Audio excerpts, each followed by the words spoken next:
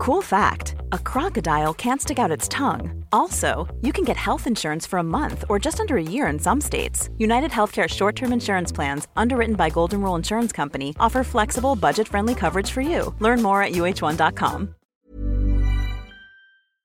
Welcome, friends, to another rSlash malicious compliance video. If you're not a malicious soul, make sure to hit those like and subscribe buttons down below. That said, our first story of the day is by Drew Random. You want more details on my weekly status reports? Okay, here you go. Enjoy. Back in the early 2000s, I worked as a software engineer on a team of software engineers. What that meant was that I spent a lot of time writing code, fixing bugs, defects, glitches, etc. The company's software releases goes in cycles, and regularly goes into a cycle of fixing bugs for weeks at a time. My boss does a weekly status report that he sends out to his boss and some other middle management. He writes a team summary and then includes all of our status reports that we send him by copying and pasting. When we're in one of those bug fixing cycles, my status report looked like week of month, year, worked on fixing bugs. Cue first malicious compliance. Boss asked that I provide more details. Now my status report looked like week of month, year, worked on fixing bugs, list of bug numbers 1, 2, 3, 4. Cue second malicious compliance. Boss had a sit-down meeting with me and talked about better details than just bugs, even though that's all I and the rest of the team have been doing. We had a small argument on this where I told him that if I provide more details, no one's ever going to read it anyway. That didn't go over with him well. He basically told me that if it's related to the actual work, put it in the status report. My new status report looked like week of month, year, day 1, working on bug 1, 2, 3, 4. No clue. Went to break room for coffee. Ended up talking to John about bug 1, 2, 3, 4 for 30 minutes. Then talked to John about the bug he was working on, 5, 6, 7, 8, for another 30 minutes. On the way back to my desk, bumped into Jane, who asked me for help about the bug she was working. Spent 20 minutes in the hallway talking to Jane. We were both clueless. Got bug 2, 3, 4, 5 assigned to me, but I'm still working on 1, 2, 3, 4. Both are high priority. Everything's high priority. Continued working on 1, 2, 3, 4. Went to lunch with Jack and Jill. We ended up discussing the bugs we're working on for over 2 hours. Got some ideas to pursue. Ideas didn't pan out. End of day. We'll resume tomorrow. Basically, I did this for each day of the week and then sent it to my boss. He promptly asked me to summarize my week. I said, worked on fixing bugs. He never asked me about my status reports ever again. If you were working a job and your boss is like, you have to write out a very detailed summary, and it's just not even worth it, it's just going to be the same monotonous thing repeated in a slightly more fancy way, would you go all in and just list everything and totally make it just taxing for them to read and hopefully get the message? Let me know in the comments down below.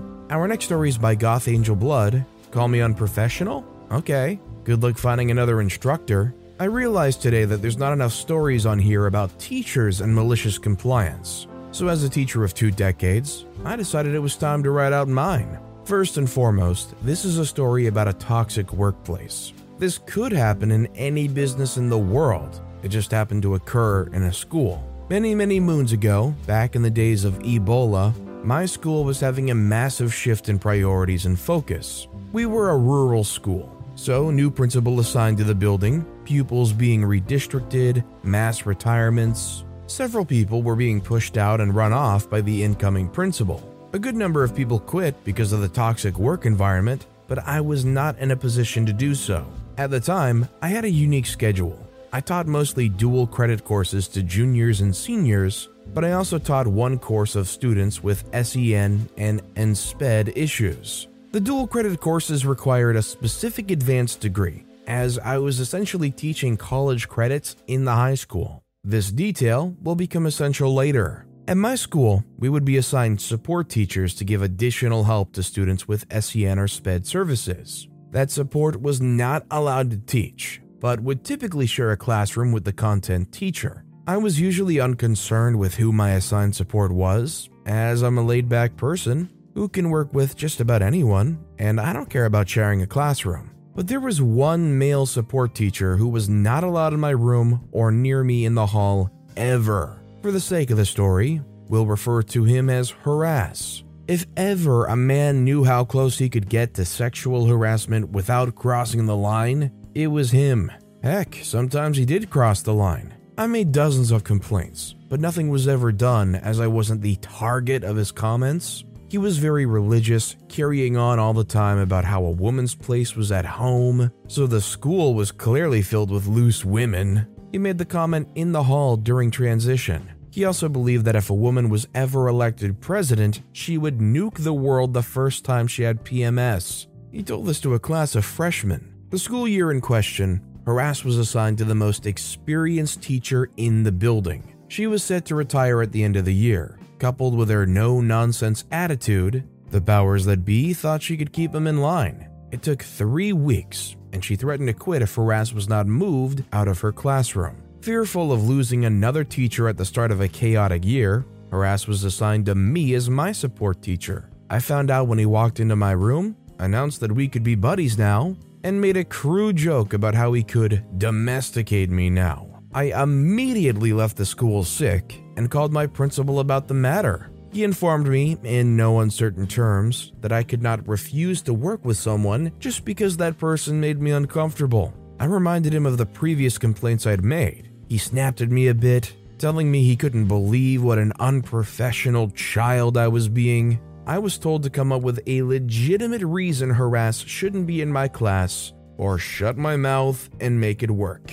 After hanging up the phone, the malicious compliance began. You see, I did have a legitimate reason. Because of a health issue I've had for my entire life, enduring extended periods of stress and anxiety can kill me. I even carry medicine with me to lower my heart rate just in case. Step 1 was to call my doctor, who brought me in the very next day after I explained what was going on. She took my blood pressure, faxed a medical letter to my school immediately, and signed me out of work for 6 weeks, since I had 6 weeks of leave earned at this point. Step 2 was to literally stop doing anything. Usually when a teacher goes out, lessons are pulled from the other members of the school who teach the same content. Unfortunately for them, I was the only person in my building teaching dual credit. A few phone calls by my principal to the surrounding schools taught him what I already knew. I was the only person teaching these courses out of 11 high schools. There were no lessons to be found. I'm not sure what they gave my students to do during that time, but it surely wasn't the correct work. Step 3 was to let 2 or 3 of the parents know what was going on. I never directly told them, but a friend of a cousin of a neighbor might have heard about my health issues and passed the information along. Here's the point of the story. When you think I'm about to tell you I enjoyed my 6-week paid vacation and went back to work, right? Oh no, the malicious compliance continues. A week before I'm scheduled to return to work, my principal calls me up. Standard well wishes about my health are extended, after which he says that he hopes the weeks away from the building have cleared my mind and helps me realize how hysterical I was acting. He continued by saying regardless of my feelings, I would continue to have Harass as a support teacher. I asked him if he was ready to lose a teacher over this, and he laughed and hung up. Knowing that this probably was going to happen, I already had a doctor's appointment set up for phase 2. Because my health issue is explicitly and clearly covered by the ADA, my doctor issued me reasonable accommodation paperwork to give HR. Essentially, I was to be allowed to teach in the least stressful environment possible, as determined by myself and my supervisor, along with a doctor's note restricting me to teaching duties that could be performed at home because of the excessive stress currently in the building. Like I said, we're in the year of Ebola, so virtual learning was unheard of in most places. I checked with a lawyer to make sure my contract was airtight. It was, and I delivered the paperwork to the head of HR, whose child I taught. I also contacted my college supervisor, whose child I taught, to inform her that as of Monday, I would have been absent for more than 20% of the seat time for my courses, thus rendering those credits invalid. Over the weeks, she had pieced together what was going on, despite the school refusing to communicate any information with her, and she was furious. She may have told other parents what was going on, which resulted in dozens of calls to the school within a few days. By Monday, my accommodations were approved. I was allowed to teach my classes virtually from my home to save the embarrassment of canceling dual credit courses. And I wrote out the year at home before transferring districts at the end of the year. I never spoke to or saw harass again. I love that this principal was like, you can't just refuse to work with somebody that makes you uncomfortable. Yeah, like heck I can. I mean, it might be a little drastic, but some people might just straight up resign over something like that. This next story is by District Equivalent 79. You want to fire me? Please do. This happened about 30 years ago. I was unemployed when I heard that the local decommissioned military base had been converted for commercial use and was looking to hire a large force of private security. Not much of a job, but something to keep the bills paid while I looked for something better, I guess. I was hired as a patrol officer and assigned to one of 4 day shifts. The base was large enough that they divided it up into 4 areas, and thus we had 4 shifts at all times. There was Big Boss, I'll call him Jake, shift bosses, and patrol officers. I was assigned to Area 3, so I was a patrol officer in Area 3, and my boss was shift manager for Area 3.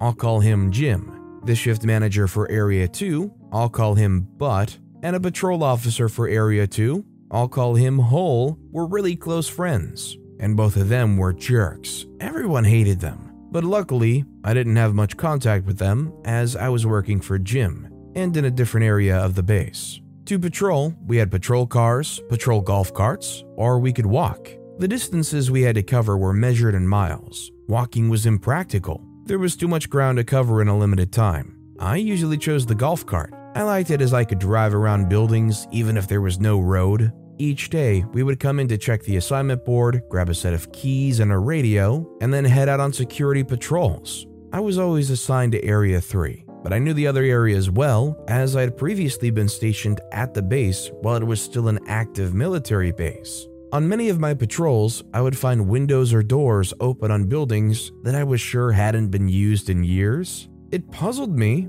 until I caught the other supervisor, Butt, driving around Area 3 one day. Curious what he was up to, I followed him discreetly and noticed that he was opening random stuff in my area that should have been locked. Game on. For some odd reason, Butt really hated me. I still don't know why, but that's why he was roaming around in my area trying to leave stuff insecure. He was deliberately trying to get me in trouble, but he was frustrated because I always found the stuff that was unlocked or open in my area. One day, I come into work and notice, oddly, that I was assigned to patrol Area 2, and that oddly, the guy usually assigned to Area 2, Hole, was assigned to patrol my area, Area 3. So I wasn't covering for someone not on duty, the assignments had been switched. Whatever, change of scenery. That day, I did a thorough job of patrolling Area 2, Hole's patrol area, and found lots of stuff to report.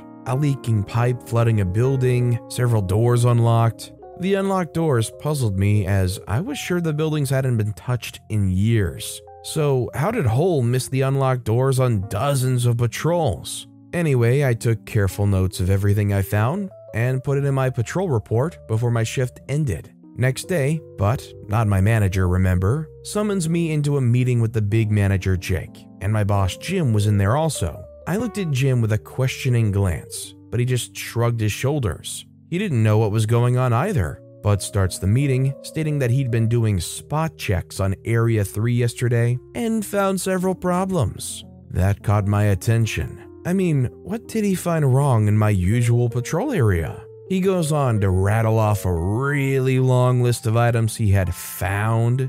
Mostly unlocked doors, open windows, stuff that was clearly not secure. In Area 3, Jake and Bud are now giving me the stink eye, and I can see where this is headed. Bud concludes his speech with, "It is clear that any patrol officer who is careless enough to miss all these problems while on patrol should be terminated immediately." Then he turns to me and asks, "What are your thoughts on that situation?"